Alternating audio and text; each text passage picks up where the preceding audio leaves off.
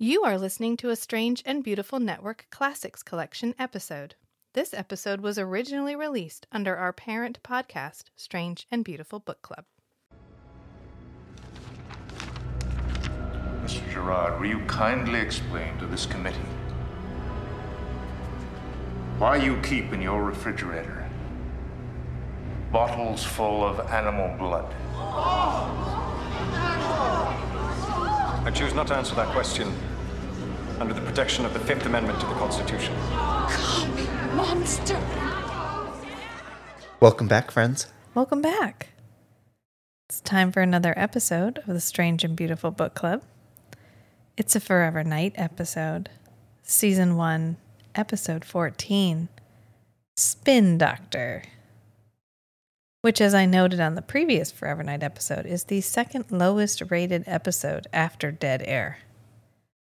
I don't think that's fair. I don't think it's fair. This episode was pretty solid. I remember this episode as being weird, but I think it's just because I was like 12 and it's all about politics and I did not give a shit. Yeah. That would be my guess. Because it wasn't bad.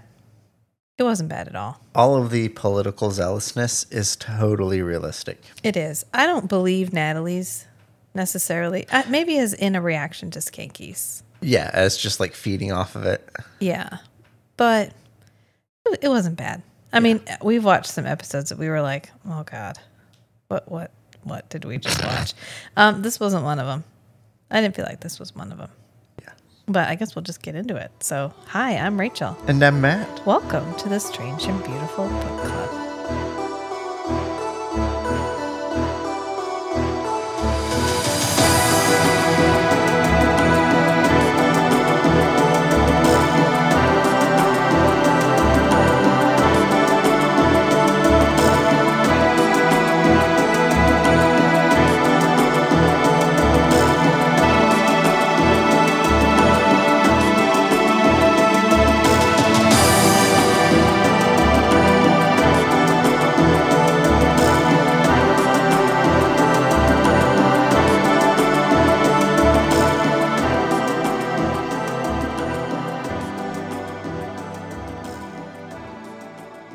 So we open, and there's an election coming.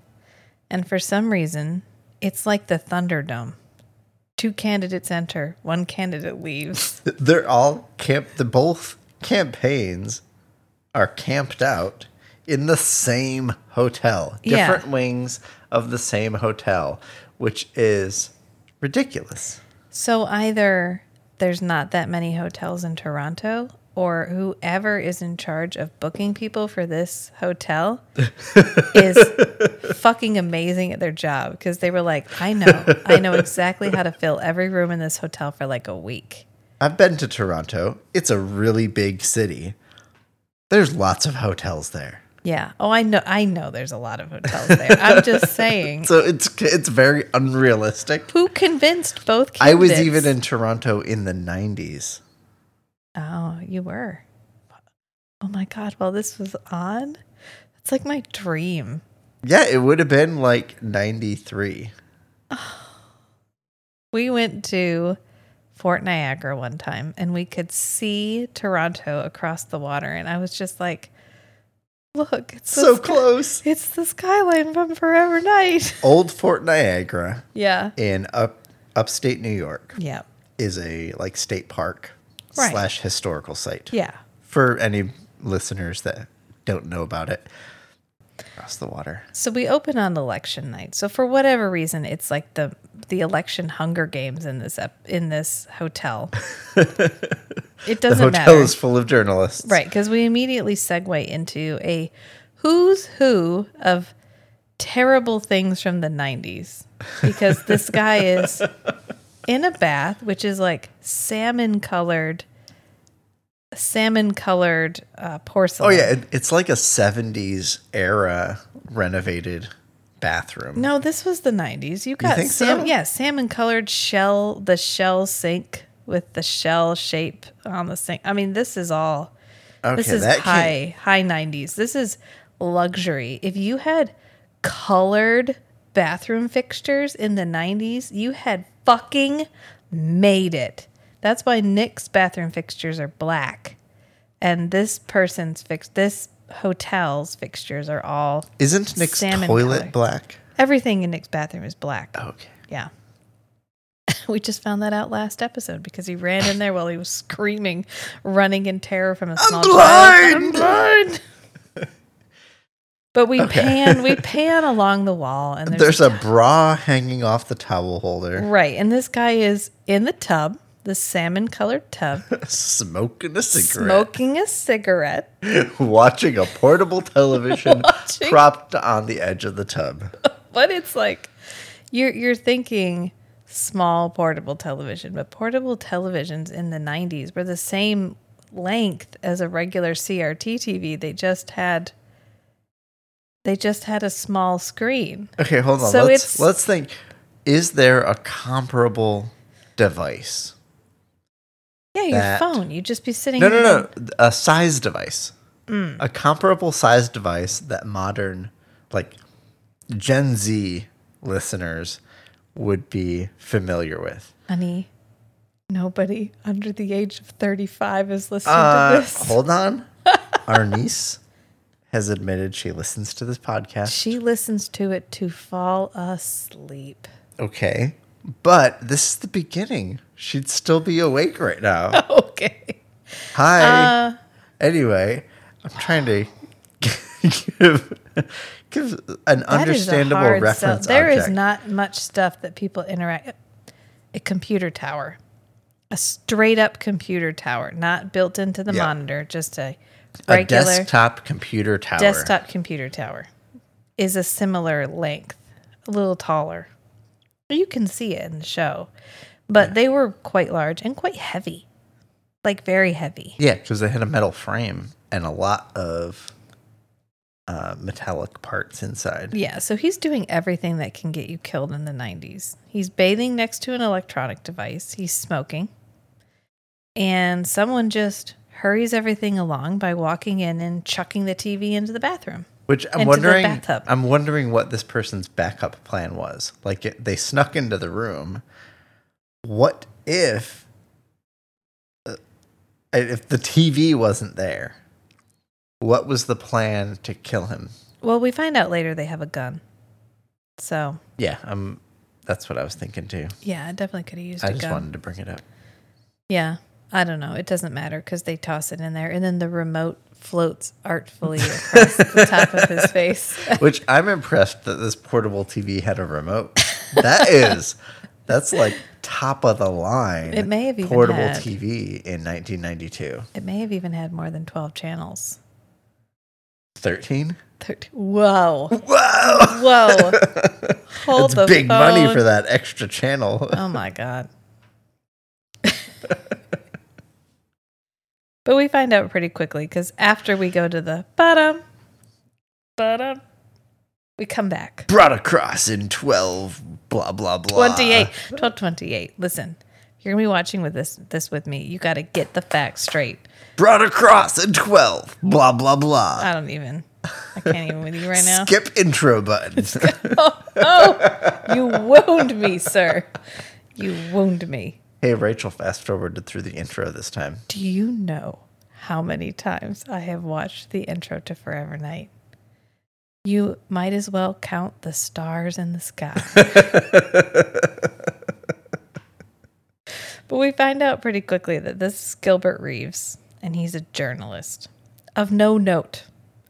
He's not with any particular... No professional affiliation. Yeah, no professional affiliation. Full freelance. Which Skanky says at least he died honorably. No, he died clean. He died clean because he wasn't associated with any particular journalistic endeavor. But they're investigating the room, and Nick just reaches into his luggage and pulls out this medallion, which he is wearing a glove? No, he's not wearing a glove. Okay. I thought this was picks it up with this a was pen. a respectable effort at maintaining like forensic cleanliness. He uses a pen to scoop up the chain, and then when he wants to show Skanky, he drapes it across his jacket sleeve. Okay, great. Like he learned that one time when he was a jeweler for a while.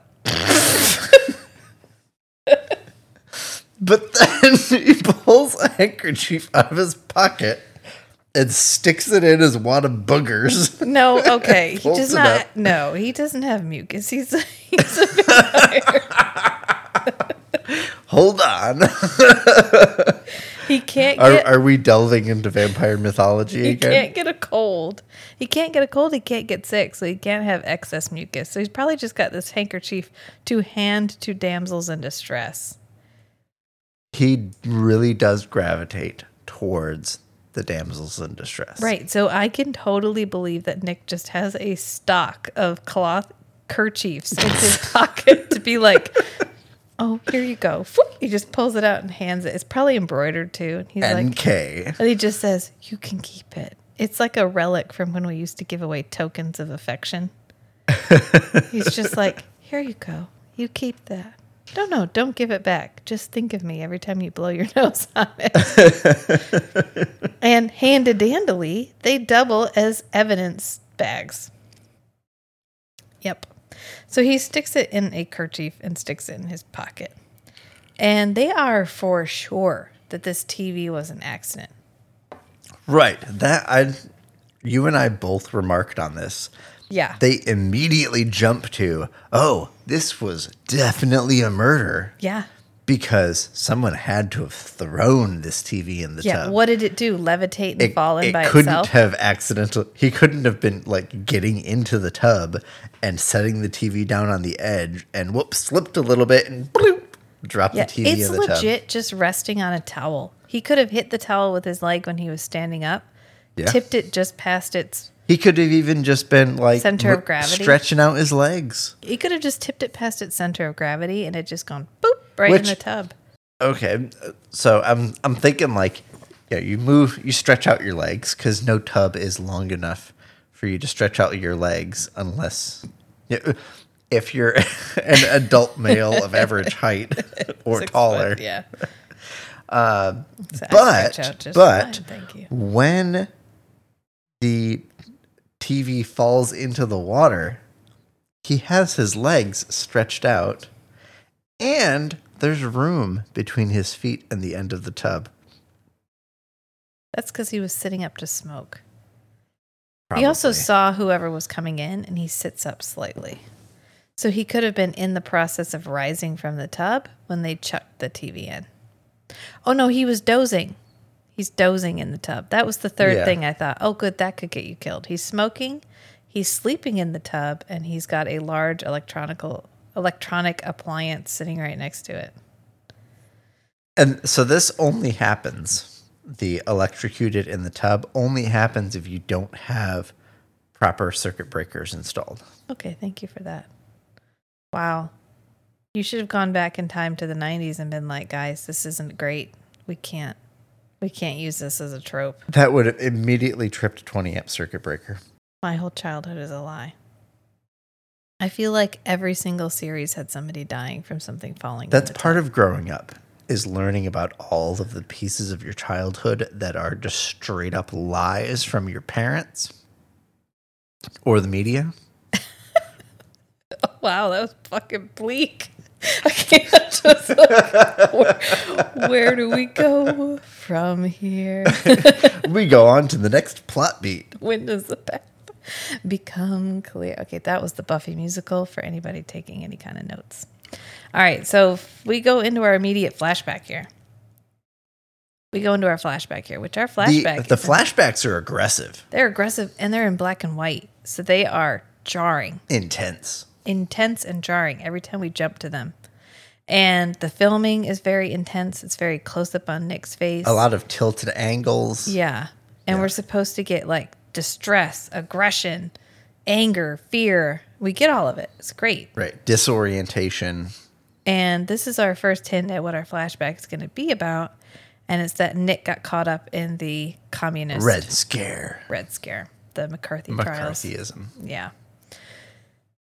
And then we're immediately back. We're also very quick flashback, quick in, quick out for the majority of the time. We, like last week, we got some kind of ponderous flashback where we got an actual separate storyline for the flashbacks. We're not really getting that this time. We're just getting a immediate instantaneous experience that he had that relates to what's going on. And we get a few moments where we see one of the candidates, and they're being asked about some of their planks, whatever the stuff that makes up their Planks? Yeah, your platform is made up of planks. Did you know that? I've never heard that phrase. Yeah, your planks. The individual issues that make up your platform are referred to as planks. Today's a learning day. And today is a learning day. Thank you for rattling your glass in the microphone. It's ASMR. So he's asked about homelessness, but what's he going to do about homelessness in Toronto, which is a big issue for us because we've interacted with the people experiencing homelessness a lot in this series. So I'm interested to hear what he's going to do as well. And he just says, are they homeless by choice? Simply won't tolerate it. As a family man, I'm very concerned about the future of my children in this city. Where do you stand on the homeless issue? My answer is a question. Are these people homeless by choice? Look, these sensitive issues are better discussed in a more appropriate venue. Mr. Hyatt. You dodged that one well. He's a master at it. Have you noticed how his head looks a lot bigger in person? He's got my vote. We need somebody tough in office. Oh, come on. He's as phony as his hair weaves, skank. That's a weave? I'm going to answer your question with a question. Are these people homeless by choice? Spoiler alert, guys. Probably not. Probably not. Which we cut back to Nick and Natalie and Skanky. And Skanky's like, oh, that was a great dodge. He did such a good job. That was not a great dodge.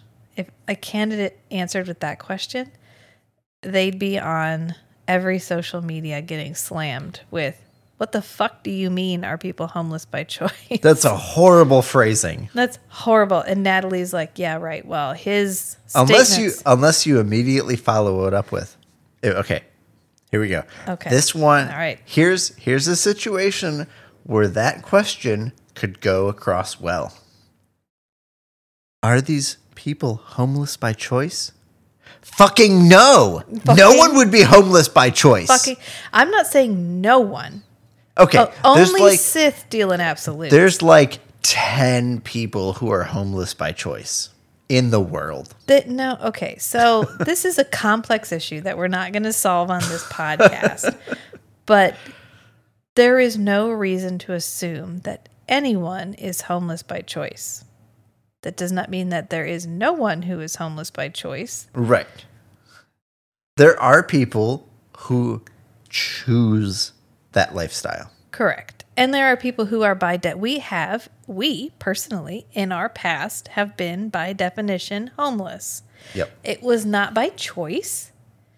And luckily, it was all circumstance. Yeah. And luckily we exist in a space that has a lot of dynamic. That has a lot of support. And we were able to move through that period of our lives and move past it. But not everyone exists in that space. Right. And many people find themselves in the place that we found ourselves in. And they don't have a hand out. Right. They don't have a hand up. They have no safety net. Right. So, anyway. Moving on. This was the fact that I didn't mean to be controversial. That's okay. The fact that they immediately come out, that Nick and Natalie both immediately are like, okay, Skanky's like, well, that was a good dodge, and Natalie immediately results to ad hominem. She attacks the person, Hyatt, instead of breaking apart his argument. She says, well, he's as false as his hair weave. Yeah. And Skanky's like, straw man. Yeah, and Skanky's like, ugh, his hair's real. That's just real hair. And boop, but this is supposed to illustrate that Skanky and Natalie are on opposite sides of this. She is supporting the woman, and he is supporting the man. They do a good job of setting up Skanky and Natalie as adversaries. They're very combative about the political orientation. That their usual banter has evolved to a point where they are actually on opposite sides of this conflict. This political conflict. In the Western, like modern Western culture, to even be able to banter like this with somebody about politics is a signal of intimacy. Yes. Like, even to be able to make offhand comments to somebody of the, like, opposite political orientation without having to worry about being, like, completely ejected from their life. Yeah. Is, like, I feel comfortable enough with you to like, reveal to have a dialogue with my you. stream of consciousness about this political event. Right. And which Skanky immediately torpedoes by going, broad for mayor? a broad for mayor? Wow, Skanky. Wow. We've Wow. gone, 2-3 episodes without any tangible, casual sexism? Robert Norton is the best thing that could ever happen to this city. Oh, and better looking too. Broad for mayor? Yeah, right. Excuse me, a woman for mayor? Thank you. And what is wrong with So he just had to throw it in all at once. Yeah. He just had to drop this bomb. Yeah. He goes hard. There's probably like 3 lines in this episode where it's like, come on, Skanky. Right. Come on. But we are distracted from this by they found Mona Wayne, which Mona Wayne is the woman who had checked in with our murder victim.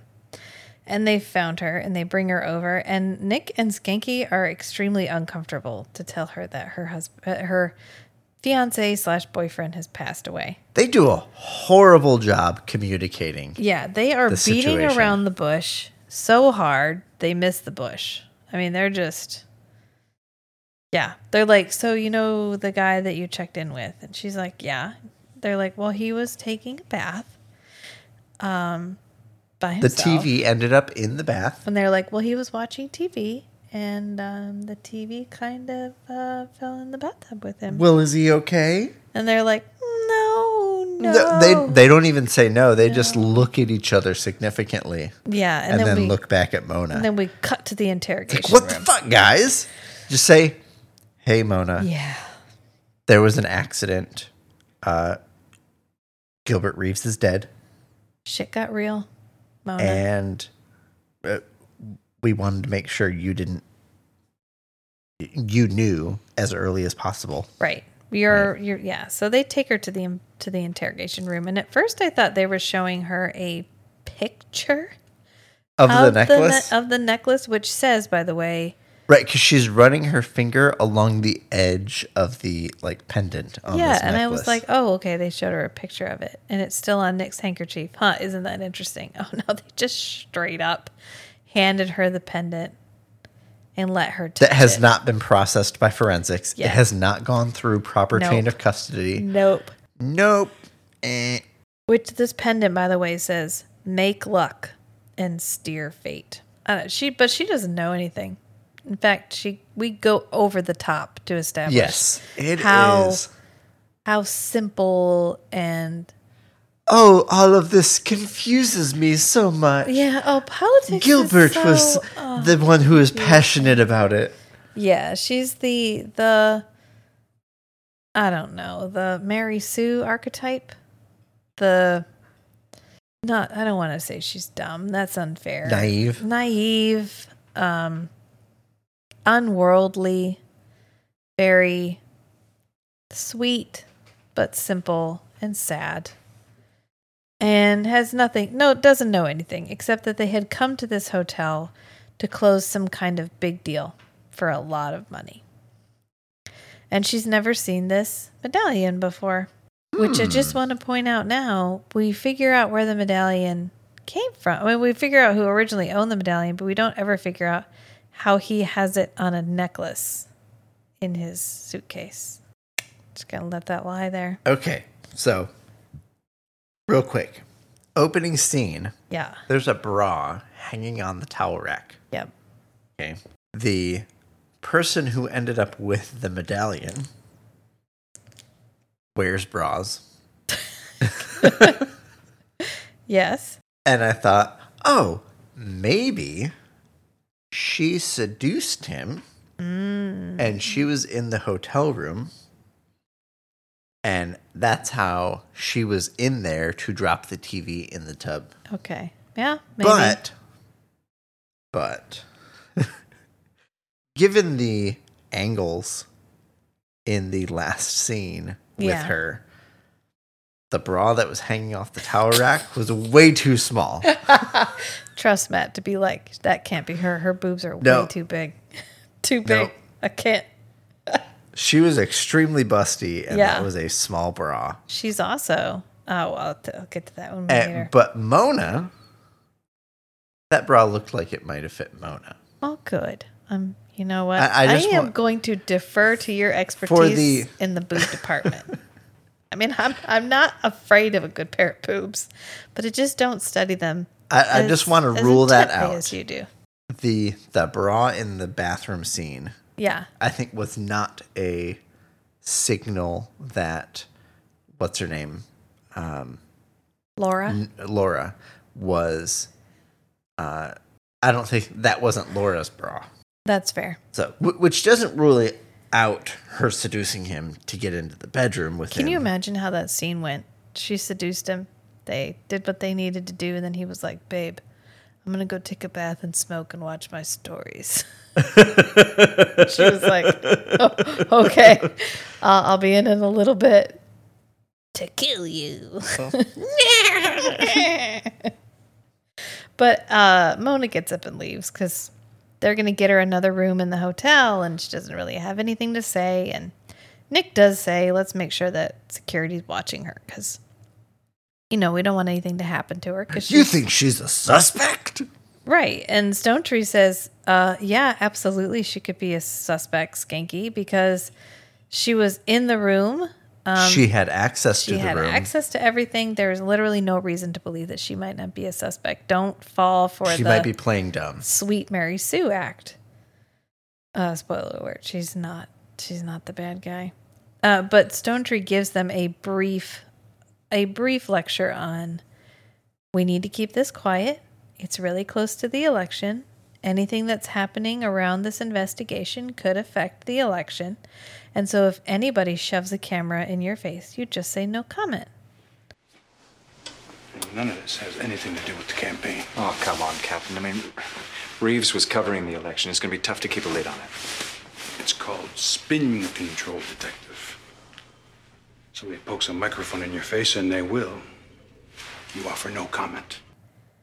And what he should have also said is, you all need to recuse yourself of any activities which might imply any bias in the positions of the individuals working for the police department on this case. Well, good thing he didn't, because I don't know that anybody would have listened to him anyway. But we cut to the coroner's office, and Natalie is looking through a magnifying glass. And we just see her eye, and she's like, I can't get it. Skanky, you try. And so Skanky hops over, and he takes whatever tool she's using. And we don't know what they're working on. And Matt was genuinely outraged for like the 3 minutes that we don't know what they're working on. He's like, what? Like, what? Hang on. No. No. Skanky should not be filling in for Natalie. Nobody gives Skanky permission to do autopsies on these dead bodies. No. Well, it turns out they're fixing a TV antenna. Well, they're trying to get something out. Something's lodged in the TV, and they need to get it out. Oh, that's right. Okay, the fingernail. Yeah. It turns out to be a bloody fingernail. So whoever picked the TV up ripped their fingernail off in the process. The tool, by the way, looked like a spatula, like a medical spatula. And they are arguing both the whole time. Skanky in favor of Hyatt, Natalie in favor of Norton, who is the female candidate, and Nick is just like, oh my God. This is not the time. What the fuck, guys? This is not the actual Keep place. Your head in the game. What the actual fuck? Can you please shut up about the election and, I don't know, investigate the case. And almost immediately, doesn't Nick go right into a flashback? Yes, yeah. We Which I thought it was funny that Nick was like, guys, keep your head in the game. Stay focused on what's happening right now. And then, hold on. I need to go look into the past. What's that memory up in the upper right-hand corner? Oh, yes. Let me take a moment to look at you.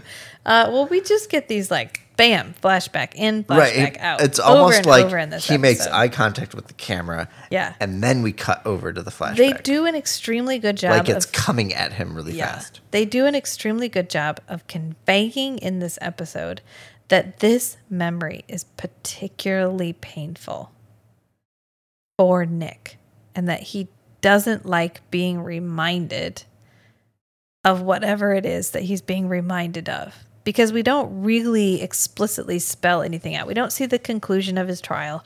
We don't see why he ended up there in the first place. We're just witnessing his discomfort in this trial. And we get the sense that this was an extremely painful thing for Nick. And we convey that with these quick in and out flashbacks. The fact that it's in black and white. The fact that he doesn't linger on the memory. That he's always like, it comes to him unbidden almost. And then he just pushes it away as fast as he can. But we get these. When he returns from the flashback, he doesn't have like a recovery period like usual. No, he's just like, oh God, like stop. I don't even want to think about this. Like this is an intrusive thought that he has regularly. Exactly. Yes. Like this is some kind of recurrent obtrusive thought that is happening because of the situation that he's in and not because he voluntarily wants to remember this. And they do a really good job of conveying that throughout the episode. Yeah, like sometimes the flashbacks, it's almost like, okay, like I'm having trouble putting into place the current situation. There's a thing that happened a long time ago that might be relevant, that might give me some wisdom about how to approach this. Let me like recall that memory and like go relive it for a moment and see if I can extract the necessary wisdom from this previous event. Almost like an autistic person would do, where you're like, I don't know how to react socially in this situation, so I'm going to recall I need a reference point. I need a reference point. I'm going to recall a time that I successfully did this or unsuccessfully, and I'm either going to do the same thing again if it was successful, or I'm going to try something different if it was unsuccessful last time. Right. Because whereas these are more like trauma. Yeah. Yeah, this definitely feels like trauma. That's a good way to describe it. For sure. And so Nick is like, listen, you guys, fucking focus, okay? Focus. I'm doing the hand gesture from 12 Monkeys. Where he's like, focus. And then he goes off. Should we do 12 Monkeys? Oh, God, of course we're going to do 12 Monkeys. All right. Okay, anyway. Put it on the list. So he goes off to the National Intruder. Which is definitely not the National Enquirer. Oh, no. Absolutely it's not. not. Oh, absolutely, it's not. It's the National Intruder. So he goes to the They even have like a vinyl screen on the window in the office that they go into. It's like they put a lot of prep into this. Yeah, the scene. National Intruder. Well, they didn't have to put as much into the flashback this time, so it's fair. Yeah, the flashback was all one set. Yeah, but this is who Gilbert was talking to. This is who he'd been calling. This is one of the people that Gilbert Reeves called. Right. So Nick shows up at the newspaper office and he's like, so, what were you talking to Gilbert about? And this guy was like, well, I was hoping to buy a story from him, but if he's dead, I guess I'm not going to be able to buy the story from him. Whatever. Some kind of about sex one scandal. of the candidates. The funniest part about this scene is there's an article posted on the back of the wall that says, like, rock star comes back to life. Claims he's a 500-year-old vampire. Or wasn't it famous rock star is a 400-year-old vampire? Yeah, but it's something about them. It's Elvis, because when we pan out, it's Elvis. Oh, Yeah. Okay. I didn't get the Elvis reference. Yeah, well, I'm going to see if I can find a picture of that. I'll put it on the Instagram. The Instagram. Not just Instagram. It's the Instagram. The Instagram. It's like the diabetes. So we get another flashback while he's in the newspaper office. And they're really just like bombarding him, which is why it feels like intrusive thoughts. And the guy's like, if I were you, I'd check out the girlfriend because whoever he was sleeping with knows all the dirt. And you better keep an eye on her because you got to go to the source. You've got to go to the source. And so Nick's like, okay. So he goes up to the roof and just whoosh, takes off from the roof. I gotta say, they're getting much better at the flying scenes. They're making them shorter. They're scaling the quality by shortening the length and proportionally improving the production quality. Yes. So this was just him jumping and whoosh for 3 seconds at most. At most. And it works. It works. For a 90s flying scene, it works. Yeah, I buy it. And doesn't Nick call Skanky before he leaves? And he's like, keep an eye on her. She might be in danger. I'll be right there. Yeah. And so while we were watching the episode, I was like, okay, Skanky. 1, 2. But Skanky's 3. He's in the headquarters right now because he goes off and signs up to be in the call center for Hyatt. He volunteers to cold call people for the campaign. The first person he calls is Myra. And he's like, he calls Myra. He's like, Myra, am I registered to vote?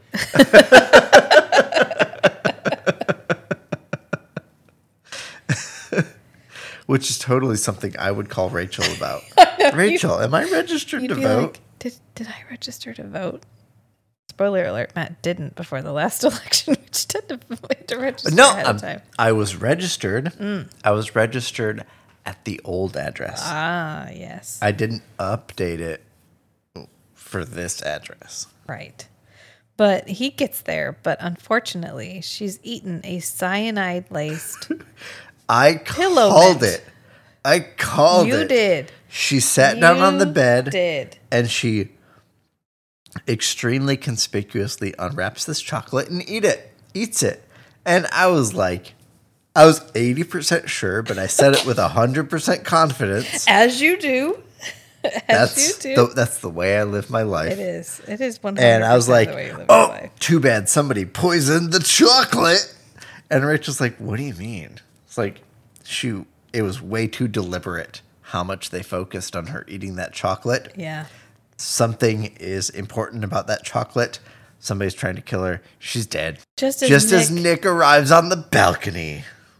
You know what? The balcony is a handy way. Listen, you want a vampire-proof place? They didn't reuse the footage of him flying up the outside of the building. Nope, they didn't reuse any footage for that scene. For that scene.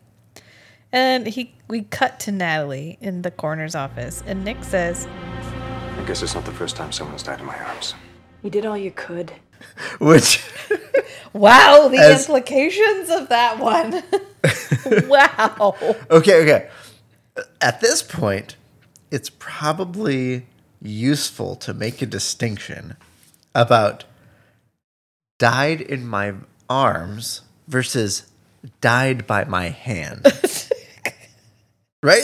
It's a subtle difference in phrasing. Yes. With huge implications about the context in which that happens. Yeah. Yes. And Natalie's like, okay, moving on. Like, I don't want to think about that too deeply because, oh, holy shit, I don't want to think about that too deeply. And so then we get like, oh my God, it's a sex scandal. This is our first, I think we didn't quite know it was a sex scandal before, but we're getting more into it now. That this might be some kind of sex scandal. And we get another little bit of flashback because Skanky and Natalie are fighting again about Hyatt and Norton. And Nick has a really good line. He says, you have to pick whether you want to be zealous or thorough. I liked that line. Yeah. I really liked that line. He knows from experience. Yeah. He's basically like, I've been through this before where I had no choice. I was guilty before we even started. And I need you guys to get your game faces on. You can't serve two masters. Yeah, he's like, you both, neither one of you have any kind of evidence that proves that your candidate is innocent. At this point, literally everyone could be a suspect. So I need you to get the fuck over it. Let's rephrase this in terms of another quote. Let's see if anybody can tell us where this quote comes from. You can half-ass two things, or you can whole-ass one thing. Parks and Rec. I know that one. So Skanky goes back to election headquarters. Honey. I'm sorry, what? That was something you totally could have put on the Instagram. Half-ass two things or whole-ass one thing? Yeah. Hey, do you want to be part of the Instagram? Do you want to post something? I don't know. I don't know if anybody. Nope. Figured out. I'm not doing it. That is not my realm of expertise. That is not my strength. I love that you have an Instagram. You occasionally log in and just like huge swaths of our Instagram page. But you have no posts and no followers. I had one. Hold on. Let me correct this. Okay. For the record. Let's talk about ratios. Let the record show. Posts to followers. Okay, I'm ready. And I will. Let the record show. Wow you. Okay. With my ratio. I'm ready to be of wowed. Posts to followers. Oh my god, I'm so ready. Okay. I have 34 followers, honey. Why? I don't know. What? Why? I don't know. You don't have any posts. Okay, so and it's not even like you had posts and then deleted them. You have never like, had posts. It's like, Well, okay, hold on. Okay, there's more here. Okay, hold on. It's like a third, like friends and family, and then 2/3 just like random people. Like, who is this? Why are they following me? I don't know. Who are you? Why are you following me? Popo way in me. No, you know what? Don't read them out loud. Shane. I know. Nope. Okay. So Skanky gets to the election headquarters, and he gets there super early. And this other lady arrives, and she's like, "Oh, he's poking through the desk." Yeah, she's like, "Oh, you're here early," and he's like, "Oh, I'm just ready to go." And she goes, I'm here to start the coffee." He says, "You're here really early too." Like, shoot, I lost my chance to dig through the desk. Right, and she's like, "Well, I got to get the coffee started." And he goes, "Yeah, elections aren't won in bed, huh?" And she goes, "Nope, but they can be lost in them."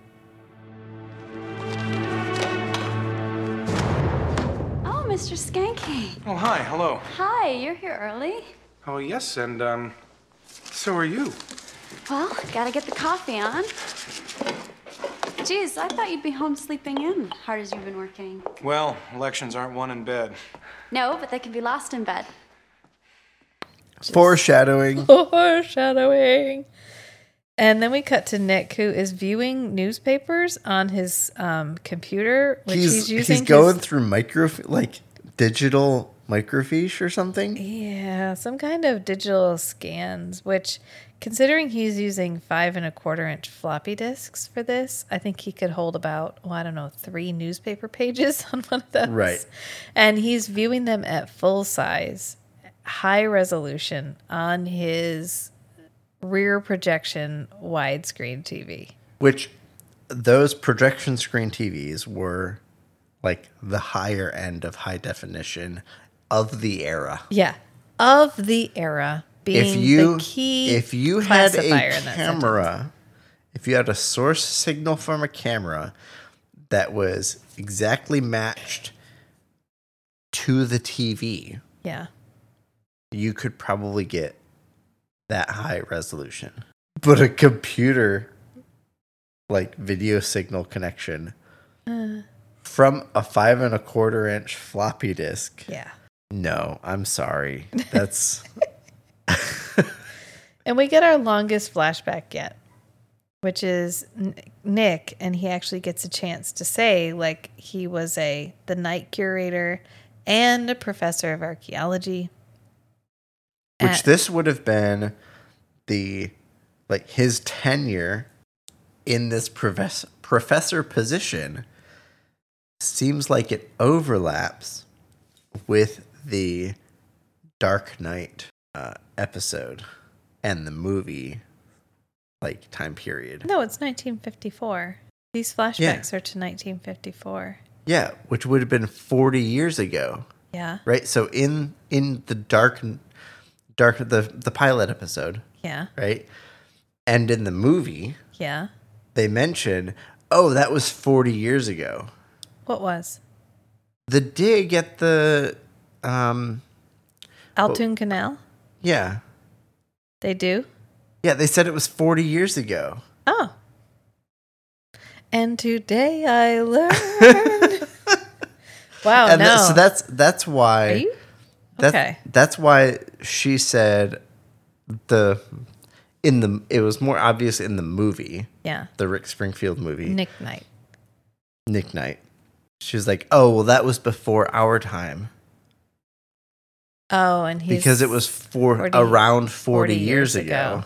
Yeah. Was the dig at Altoon Canal. See, I was just so distracted by Rick Springfield that I couldn't focus on anything that was going on. I don't think they made the 40 years ago comment in the Dark Knight pilot. No, maybe one of the things we cut out.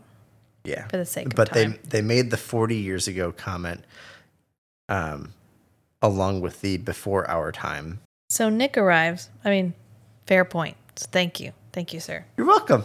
I appreciate that. I want to just give credit where it's due. I did not Golf catch that. clap. Golf clap. So we're back at the headquarters for Hyatt's campaign. And Skanky's there, and Nick shows up. And Skanky's like, look, man, I can help a little. I found a couple of things, but they're not admissible because I'm here under different pretenses. False pretenses. And Nick's like, yeah, I get it. Whatever. And so we're kind of cutting them talking. Which, when Nick first got there, he was looking real judgy about Skanky. And Skanky was like, I'm sorry, okay, I can't do anything because I'm here under false pretenses because I showed up with different intentions. And Nick's like, oh, okay, yeah. Which false just goes pretenses, into my okay, theory yeah. that say what you want about Skanky. He is a good by the book cop. Right. Which makes him a good foil to Nick Knight's character. Right. As the man of more capacities, he has the power to take advantage of his capacities to do things outside of the law. Okay, so beyond the law, one might say. Let's go on a tangent. What? I'm here for you. Let's go. Here's a position. I'm in the car with you. I'm riding along. Nick yeah. has a lot of power to exert on the world. Yes. That is purely enforced by his own personal morality. And here we see Skanky's very by the books. Yes. Which is a foil. Reflection, a foil of Nick's freedom to enact. Ability to do whatever the fuck he wants. There you go. Yeah. Upon the world. And at will. With and the only thing directing Nick's use of his vampire abilities is right now his position as a police officer, a detective. Yeah. Specifically, that most of the things that he does day to day are under the scrutiny of Donut Don, who, when he shows up for the campaign, phone calling thing, he's like, are those donuts for us? Are those donuts for us? But that's why having him as a very by the book, very good, very right, and so honorable in most. So we've referenced before that Nick didn't go through the normal hiring process. Probably. Right? He vampire hypnotized, charmed his way into his role as a detective in the Toronto Police Department, which means almost every aspect of his employment situation he selected for deliberately, or at least he had the ability to select for deliberately. Yes. Okay, so one factor was he chose to work in a precinct that heavily worked with Natalie. Yes. Right? Don't get excited, Natalie. It doesn't mean anything. But yes. It's okay to get excited, Natalie. This far into season 1, there's a chance. There's a chance. You're right. I'm looking at this with eyes clouded by knowledge. Yes. That also... Terrible knowledge. That also means he had his choice of partners. Yeah. No, remember he wanted to work alone. Specifically. The only reason he's working with Skanky at all is because they forced him to have a partner. Well, okay. Remember? Hold on. Somebody shoot me. Let's please? Let's go back. He has the ability to vampirically manipulate everybody in the chain of command. Yes. Right? And that's how he got to where he is. To anyone he has physical access to. Yes. Right. Yes. Okay. So if he did not want to work with Skanky, he could have vampire hypnosised his way out. With some effort. Yeah. Drinking some extra cow's blood, whatever. He could have... More like getting to everybody on the chain of command who is responsible for that decision. Right. Yeah.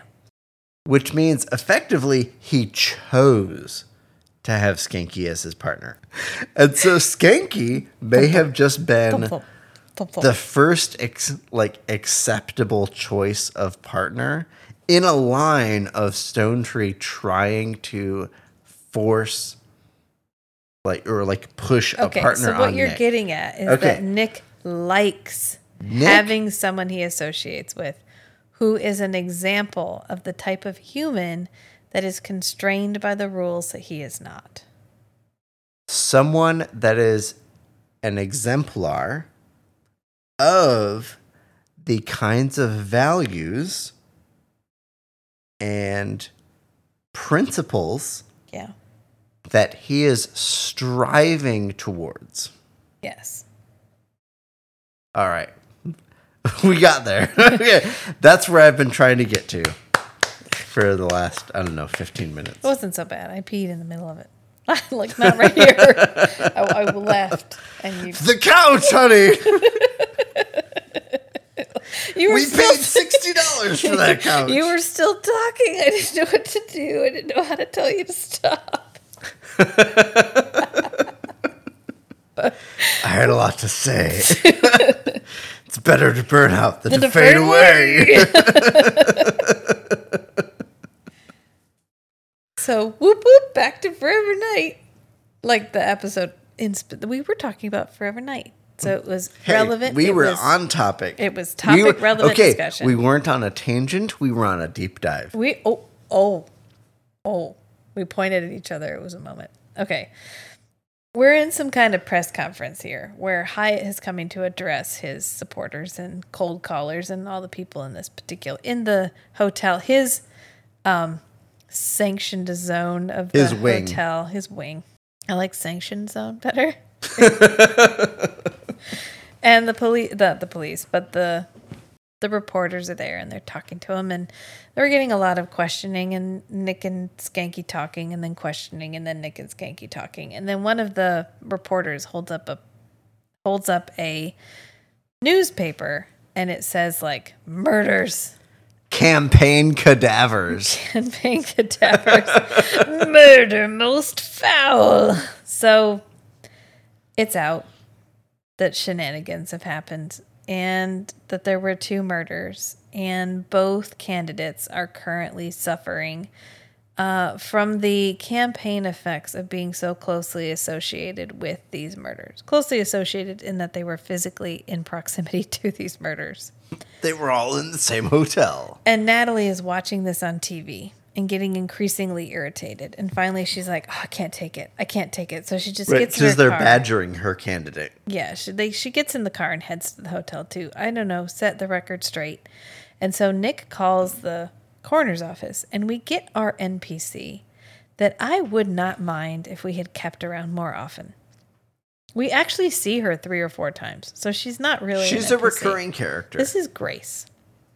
Yes. And I really wish we had made Grace a larger reoccurring character, because Grace is to Skanky as Nick is to Natalie. So Yes. Nick and Natalie are both sort of the dry. Right. Grace is like, don't listen to me. I'm politically ignorant. Yeah, Grace is our foil for Natalie, and I wish we'd had her around more often, because I really think that Natalie's character would have been deepened by having this relationship with somebody other than Nick. Because we really only ever experience Natalie in her context with Nick.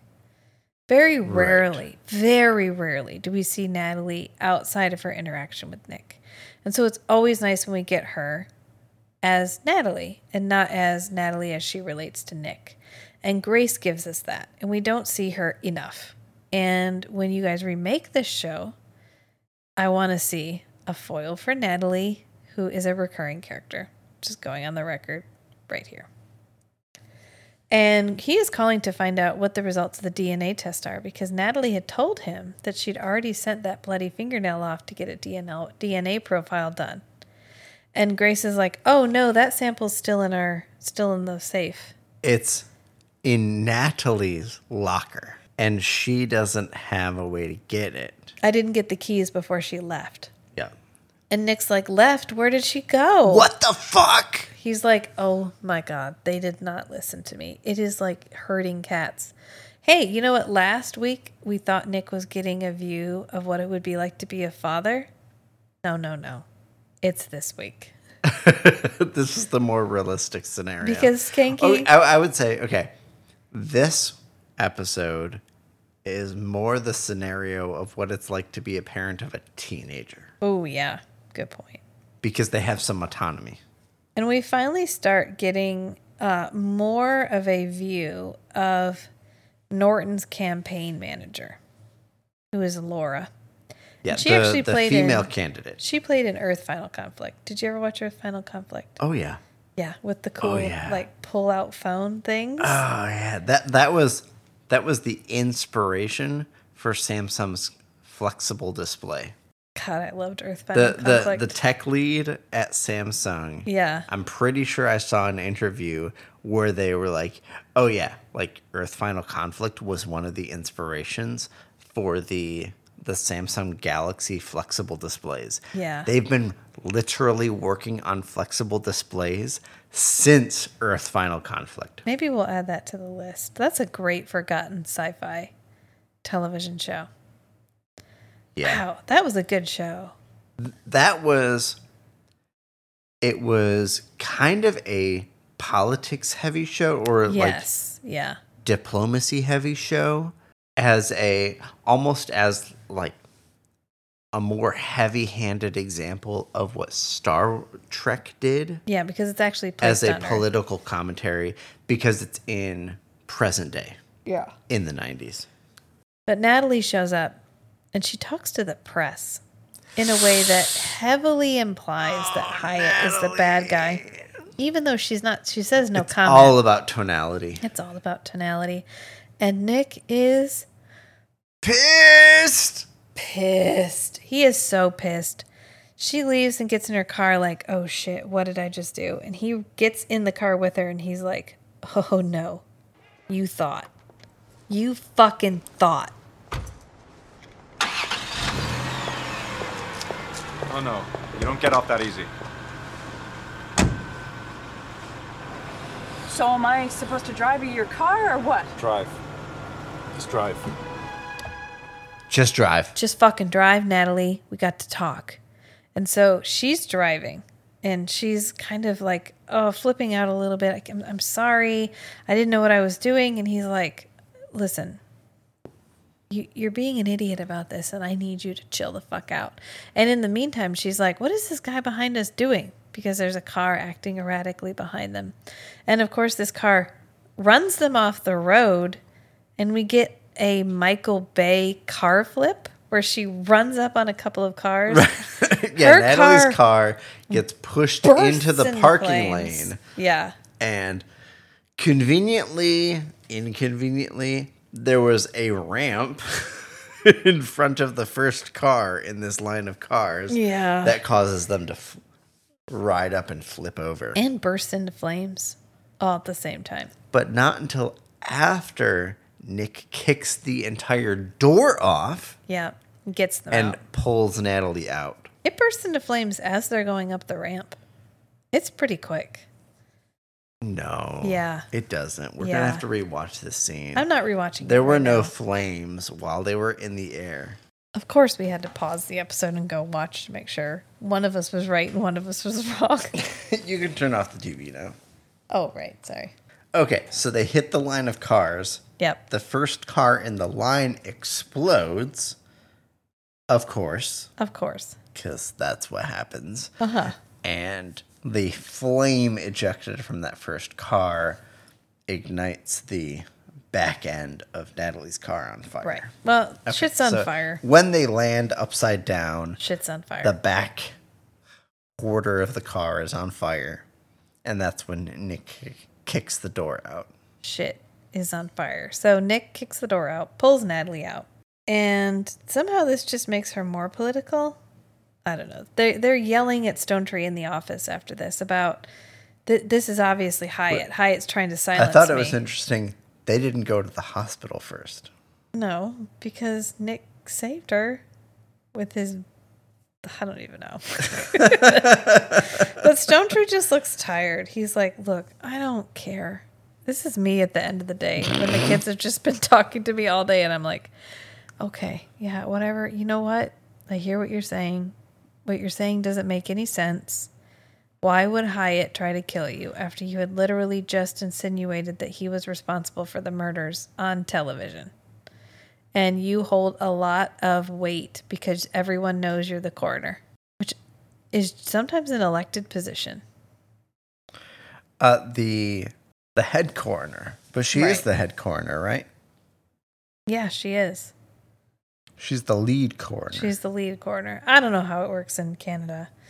But we also cut to the campaign manager here, Laura. And she is tippy-tapping away on the computer. And she has kind of an ominous conversation with Norton, where Norton's like, well, we'll just have to let the voters decide. And she's like, oh no, this isn't up to the voters. I'm going to get you to City Hall.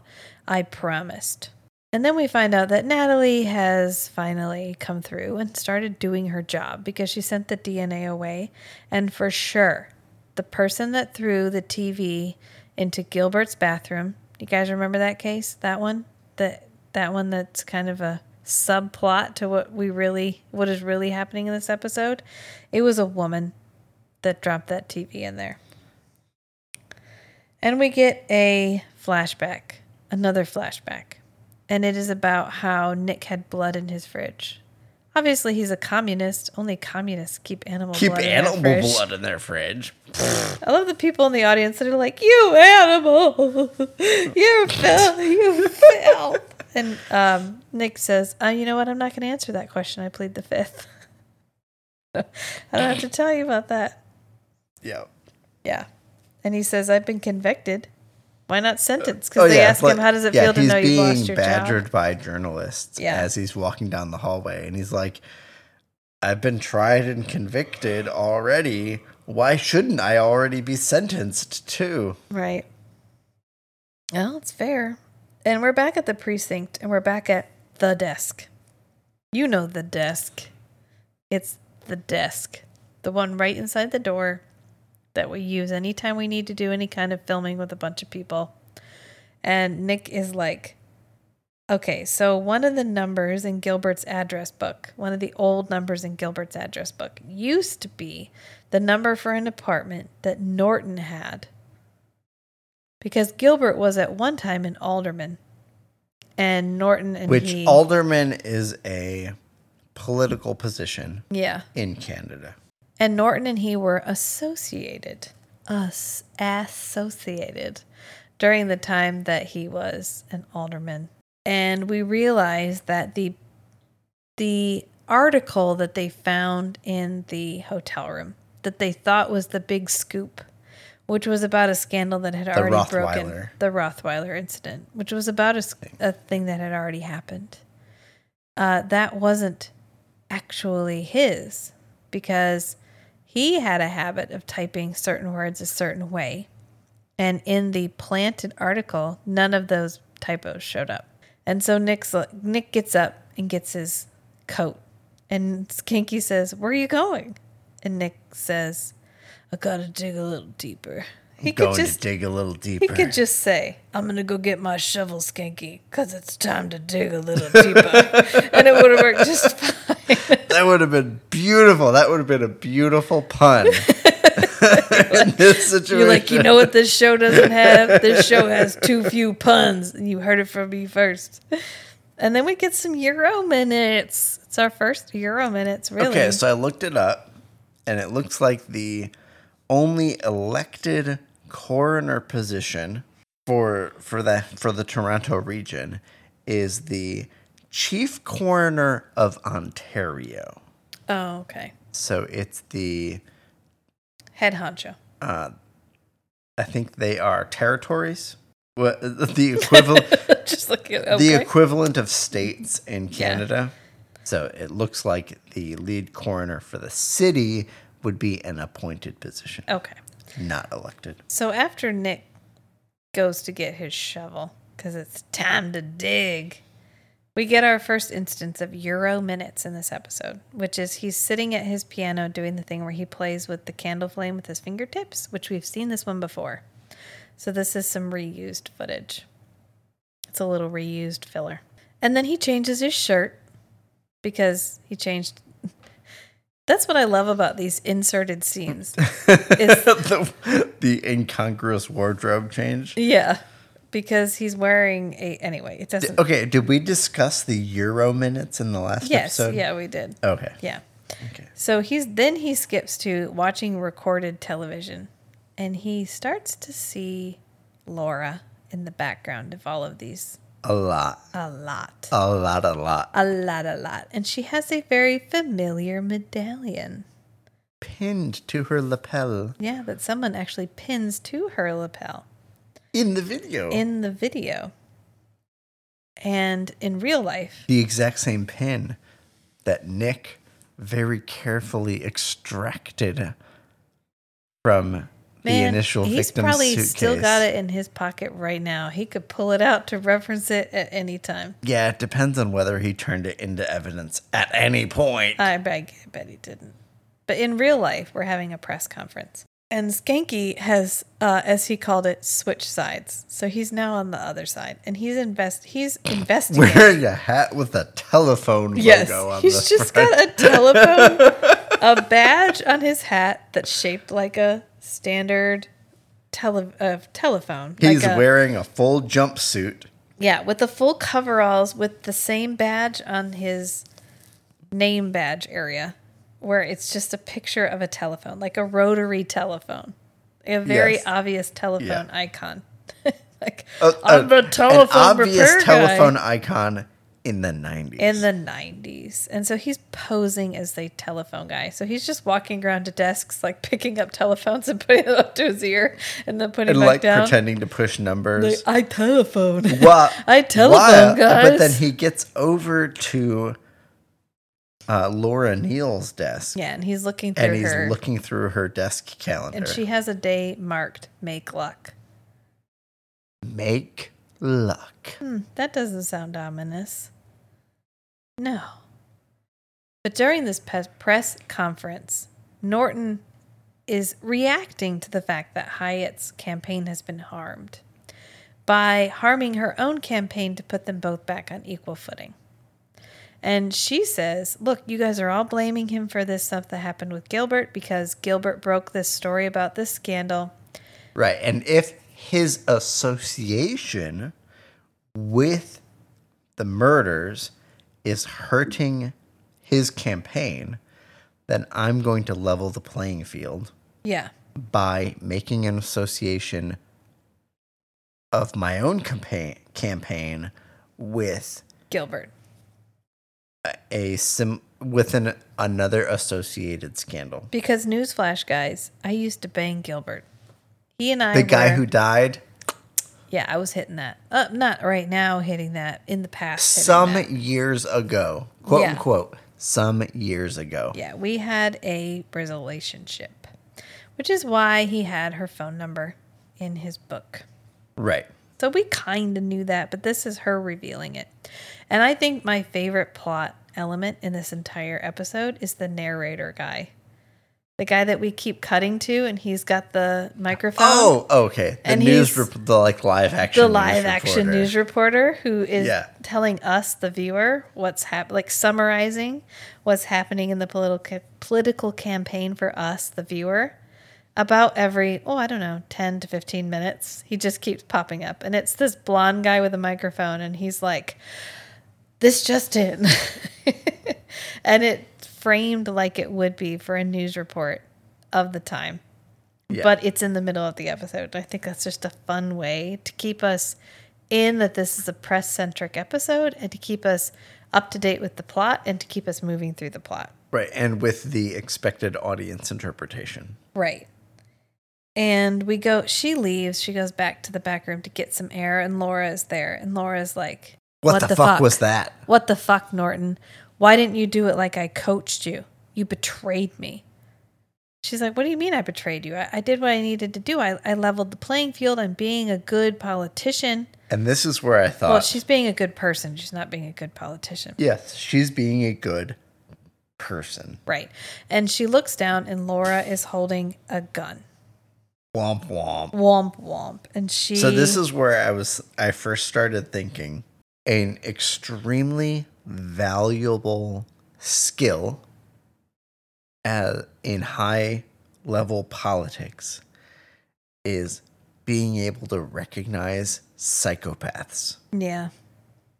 And Norton ain't got it. Ain't got it. Because this woman has been beside her all of this time. Years. And she hasn't realized it. Because it immediately starts to escalate. And she takes Norton out to a car because she promised her she was going to get her to City Hall. And hold on. Just audience, education, never go to the second location. Never go to the second location. Which in this case is... I promised I would take you to City Hall. Yep. What do you mean we can't win, Barbara? Here we are. We made it just like I promised you. You killed Gilbert, didn't you? I'm going to fulfill that promise. Meanwhile, Nick has been watching some more recorded footage, and he calls it. He calls Skanky, and he's like, keep an eye out for Laura. So he sees some years old video of Laura Neal with Norton, and Laura gets the medallion. Yeah. And I'm wondering, how did Reeves get the medallion? That's what I mentioned at the very beginning, is we don't cover that. Also, why is it on a necklace string instead of on a pin? Right. Yep. Anyway, it doesn't matter. It doesn't. We're never going to find out. So Nick calls it. He sees that Laura has gotten this medallion. He's getting suspicious of how close Laura is to Norton.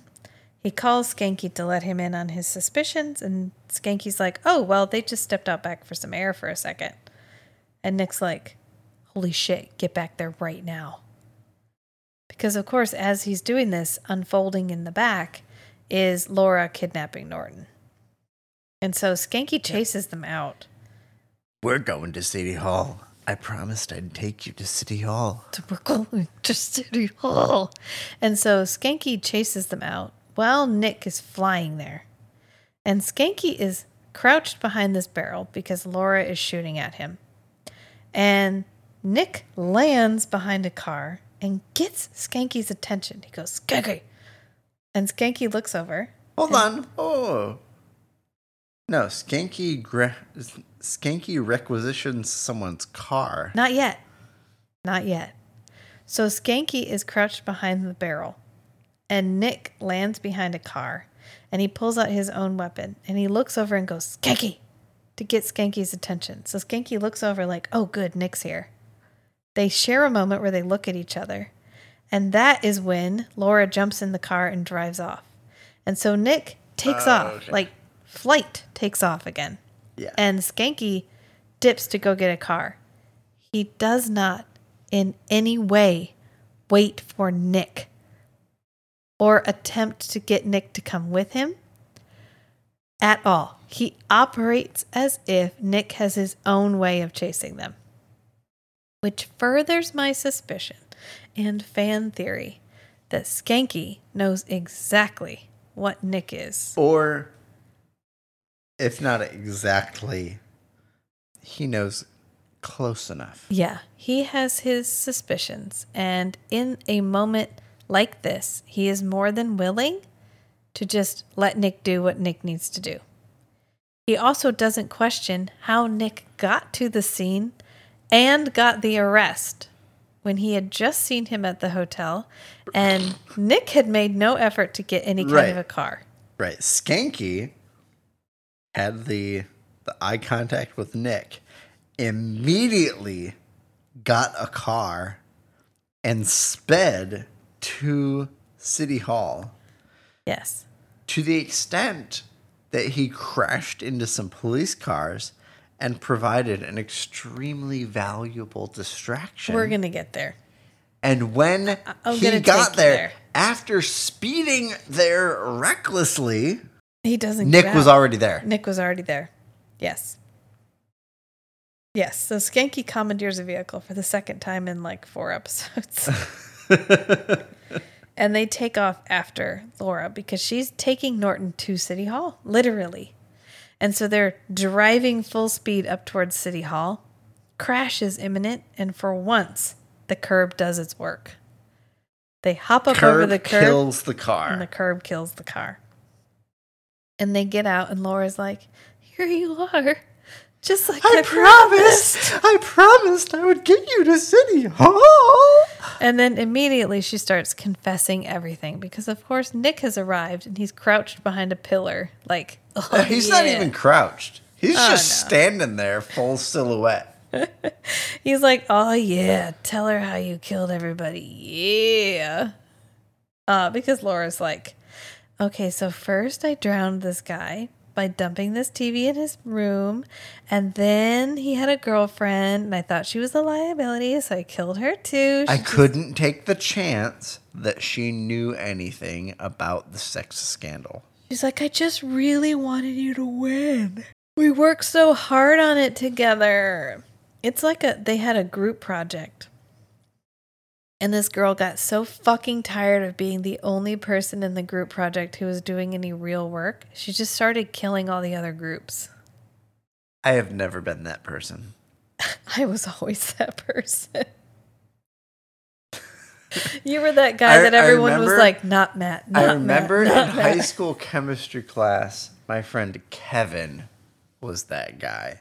You were the other that guy. Oh my God, I hope Matt's not in my group. I would provide critical insight. I'm sure you did. Pithy repartee. No, like... No, not pithy? I've always been pithy, honey. You think so. You think. You know that I think I have always been pithy. I know that. That's what I just said. But Nick is talking to Laura. He's distracting her. He's drawing her fire, really. He learned a good lesson from Dying to Know You. He puts his gun away. While he's approaching her. And he makes like a threatening approach, so she'll turn her gun on him. A distracting approach. Right. He has his arms up. He's drawing her fire, is what he's doing. And then Skanky provides a very convenient distraction where he crashes into a police car with his commandeered vehicle. Yes. And Nick takes this opportunity to whoosh, down the stairs and catch Laura, which I am going to argue this is number 13 on our list of people that Nick has revealed himself to. Not Laura necessarily, but Norton. Because Norton looked over, she saw that Nick was at the top of the stair, and then all of a sudden Nick was right next to them. And I'm going to argue okay. Yeah. I'll go with you that he definitely presented a situation which could be interpreted as, whoa, how the fuck did he get there? Yeah. Except in that particular context, Norton was not really in the right state of mind to be an objective reference point. Should the only people that go on the list be the people that Nick vamps out in front of? Because we didn't get a vamp out at all in this episode. Because in that situation, from Norton's perspective, there's a police officer who's really fucking fast. He's walking towards them, talking very calmly. He puts his gun away. He's sending every nonverbal signal of, I am not aggressive, but I'm capturing a lot of your attention. Yeah. And then, perfectly timed, almost like they've rehearsed this. Almost. Skanky crashes a taxi into two police cars. Yeah. It's really hard to keep track of time spans. Yeah. In tense situations. Okay, so no, this isn't number 13. That's what you're saying. Well, that all happens. We arrest Laura, and then we're back at Nick's home. Okay, before we move on. Okay. Laura is, at this point, just ranting at Norton. Yeah. We're getting heavy, I'm going to shoot myself vibes. Yeah, Matt was like, oh no. I was like, we have not had suicide in like 3 episodes. Here it is. Oh, it's coming. I was with you too, because I think I've watched this episode. They were dropping heavy suicide vibes on Laura Neal. And it's like, as she was getting ready to lift the gun to shoot herself, Nick grabs her arm. Yeah. And like squeezes her wrist so she drops the gun. Right. And that is the end of that. That is the end of the plot solved, mystery solved, case closed. We got to have our wrap up. So we go back to Nick's home, and Natalie is looking through this bag of Nick's shit. This is where she's the audience stand-in, where she asks clarifying questions that we would want to know. But in this case, she's going through a suitcase and she's looking at an artifact, and he gives her like a brief explanation. It's from the Upper Paleolithic period. It's priceless. That's why I've got it in the suitcase. That redefined for the entire field when the Paleolithic began. Right. Blah, blah, blah. And then she pulls out a desk plate. A nameplate. For Nicholas Gerard. For Nicholas Gerard. And it's from the job that he was at when he was accused of being a communist. And he gets this kind of bittersweet line about how it's really hard to leave behind a life. Right. And she makes a comment about, like, this is a really important artifact. Yeah. And he said, it's always hard to leave behind a life. It's especially hard when you're forced out of it. Is that one too? What? A very, very important piece. Indeed. You are looking at a desk nameplate taken from the Chicago area circa 1954. It represents the end of a significant period in the ongoing transient life of a certain indigenous vampire. You hated leaving that one behind, didn't you? I know how you feel about archaeology. I had some remarkable students. when I think I was actually making a difference. I don't doubt it for a moment. You know, it's never pleasant moving on. Particularly when you have no choice. Right. And he says, I had some very promising students. Which is the only resolution we get for that flashback. We only see the start of his trial. We don't see the conclusion. We don't catch any of that. So the only and we thing don't get the fallout of what happened in Nick's life is that after this. he had to leave that life. And that's it. Period. And we find out that Norton has lost the election. No big surprise for anybody. And Skanky is tastelessly on the TV celebrating. Oh my God, Skanky. Just like jumping across the screen, happy because his candidate won by default, basically. Right. And so that's it. That's the end of the episode. All wrapped up. Nice little political package. A little bit of commentary on journalism. Little bit of commentary on politics, little bit of commentary on what zealousness over politics causes people to do. And that's it. It's done. That's the episode. Yep. That was the second lowest rated episode of season 1. Next week is the third lowest rated episode of season 1. Dying for fame. So that should be exciting. That one has some wild times. So I hope you are ready. Wild times? Wild times. W-I-L-D or W-Y-L-D? W-Y-L-D, obviously. All right. Oh my God. I think we don't have a lot of wrap up. We talked about pretty much everything throughout this episode. I think you talked plenty. You're good. So you're telling me to shut up. You're good, son. You're good. If you want to follow us on Instagram, it's a good place to keep up with what we're up to. I know I say it every single time, but just want to put it out there. I do keep it updated, almost religiously. If I have a religion at all, I guess that. I try to keep it updated with interesting things, and when we have new episodes out or when we have interesting stuff going on, any kind of news, whatever, I tend to put on there. That's the Instagram page at Strange and Beautiful Book Club. I'm also going to start posting more on the Patreon page. I haven't been as up to date with it as I have been with the Instagram, but now that the Pod Lab is finished, I have a little bit more free time, so I can start putting some stuff on the Patreon page. We also have a website that has all of our links, including the submission form if you want to submit something.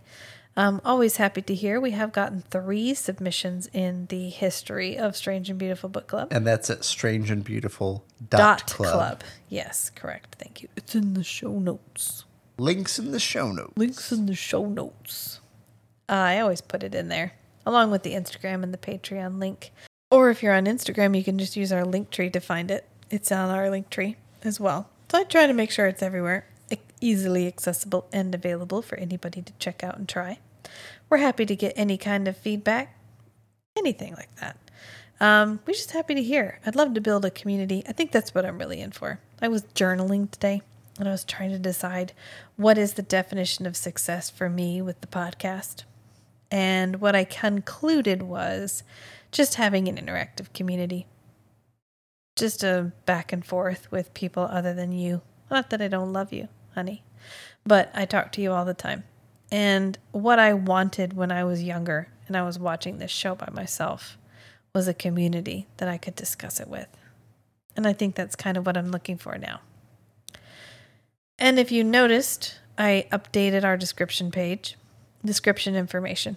We're already doing it, so I figured we might as well just lean into it, which is highlighting and exploring forgotten sci-fi, fantasy, and horror movies. I feel like horror gets a lot. I'm happy to explore horror movies that I feel get overlooked.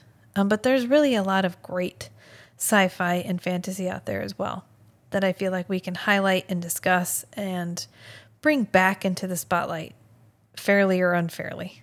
We'll just have to decide. Which I think will be part of the fun, because some of it we won't have seen either. If you're not on Instagram, join us on Patreon. There's a $1 tier. What's $1? Come on. You can hop on it. I'm going to keep it updated like I keep the Instagram updated.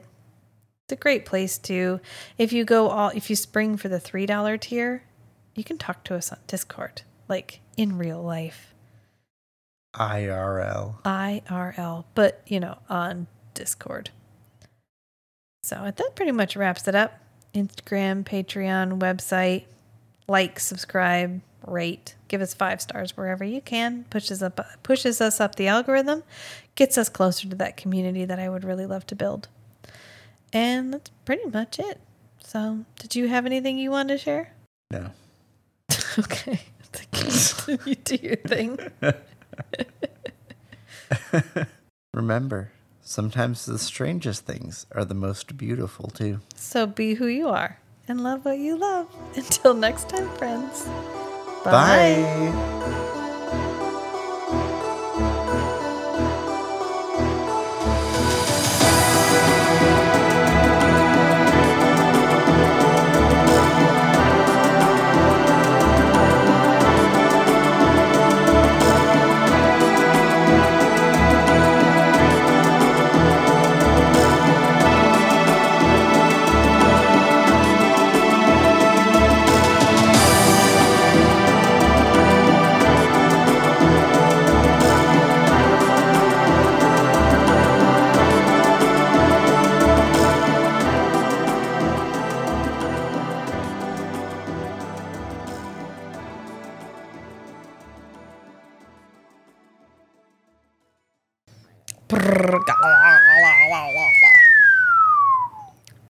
You are listening to a Strange and Beautiful Network podcast, a network of shows focusing on unscripted discussions that promote positive but honest engagement with all the weird and wonderful topics that make our hearts happy.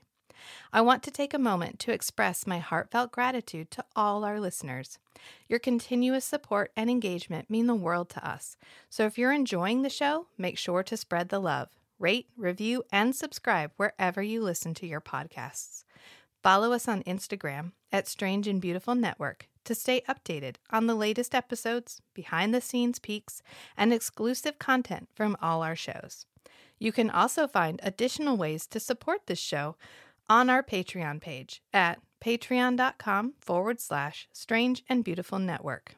By becoming a patron, you'll gain access to bonus episodes, early releases, our Discord channel, and other exciting perks. Thanks for listening, and we'll see you next time.